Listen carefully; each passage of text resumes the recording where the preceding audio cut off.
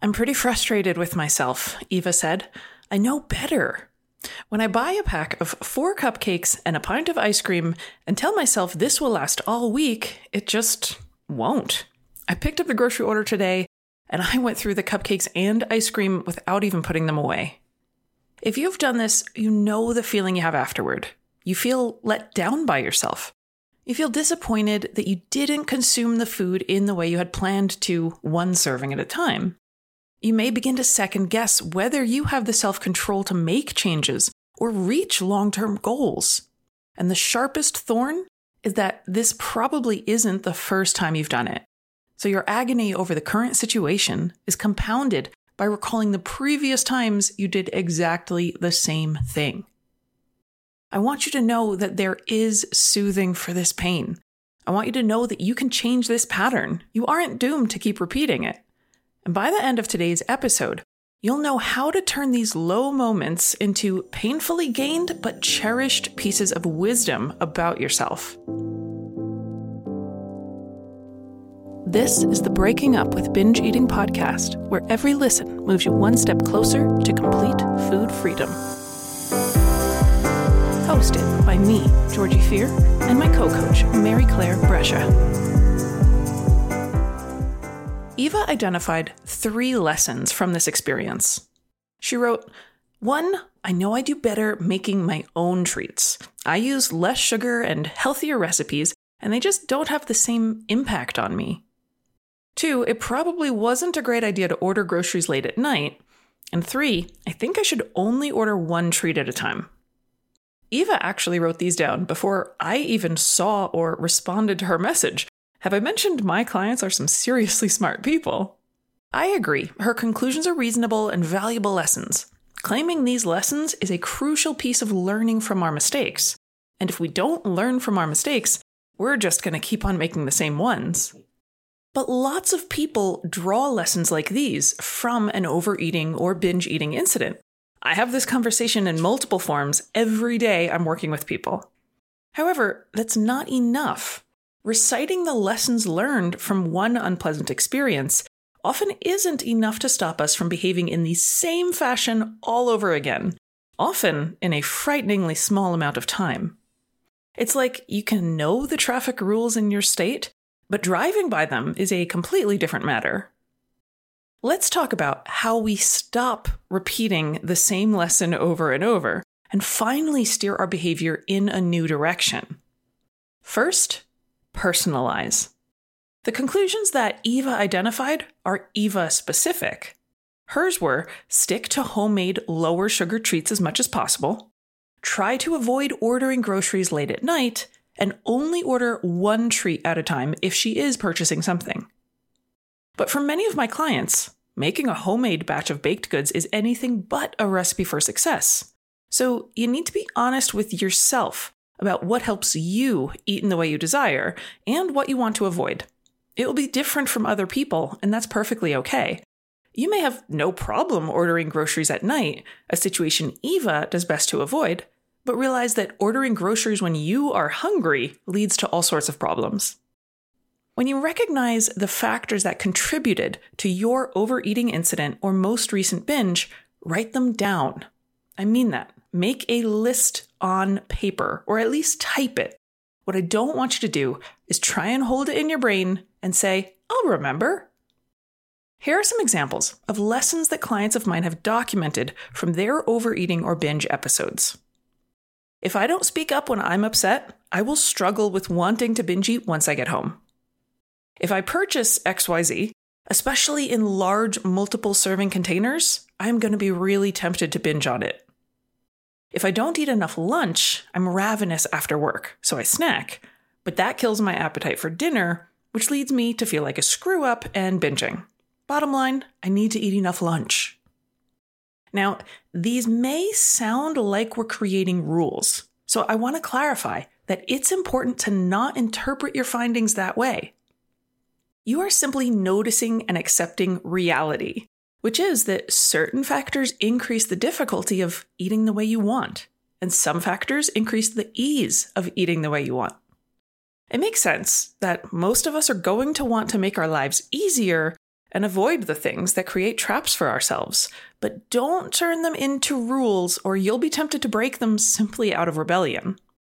I think of mine as personal policies.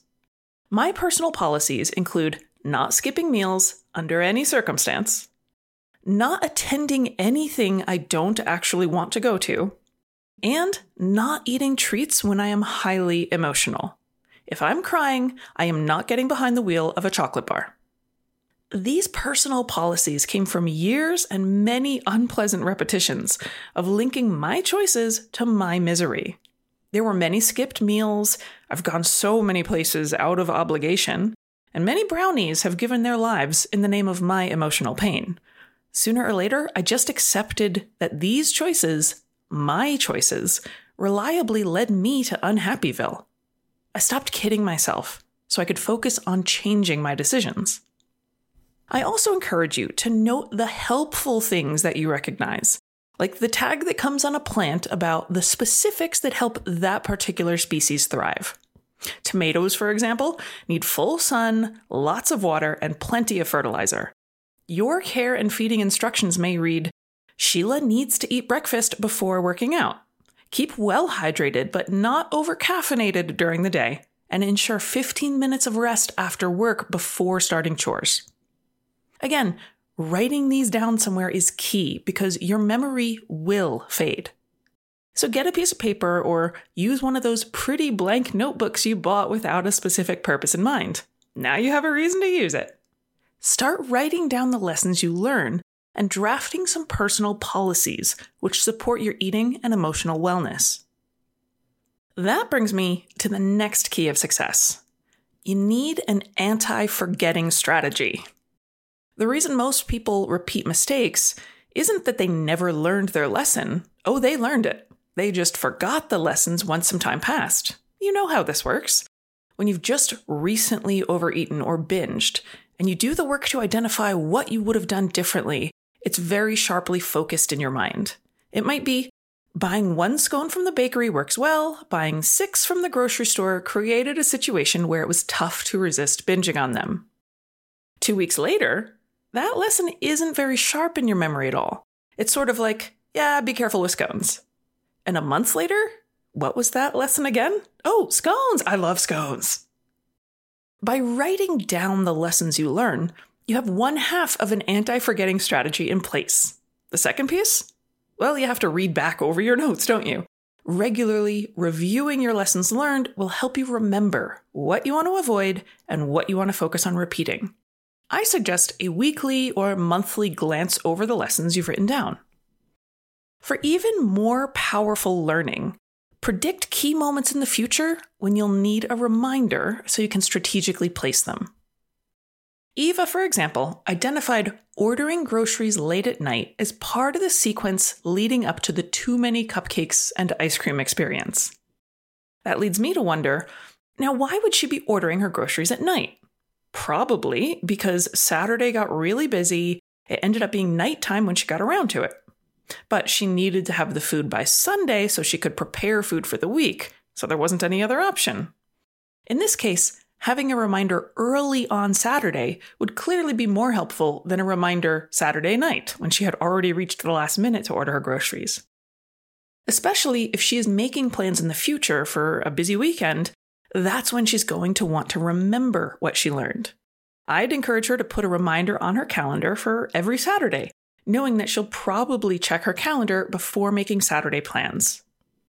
Think of the situations that would be the most valuable moments for you to have a reminder of the lessons you've learned. If your painfully earned wisdom from this weekend was to not bring home leftovers from Grandma's house, think of how you can drop yourself a reminder on the day you next have a visit to Grandma's planned.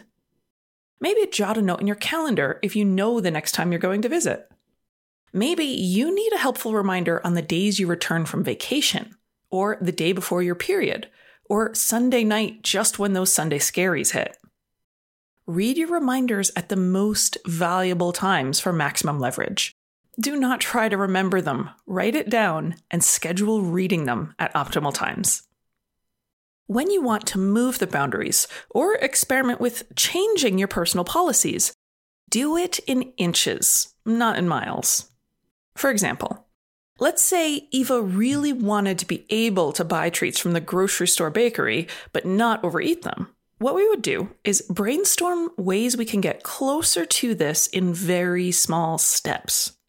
If the cupcakes she likes only come in a 4-pack, she could buy them on the way to the office, take out one for herself, and put the other 3 in the break room where the hyenas she works with will devour them in minutes.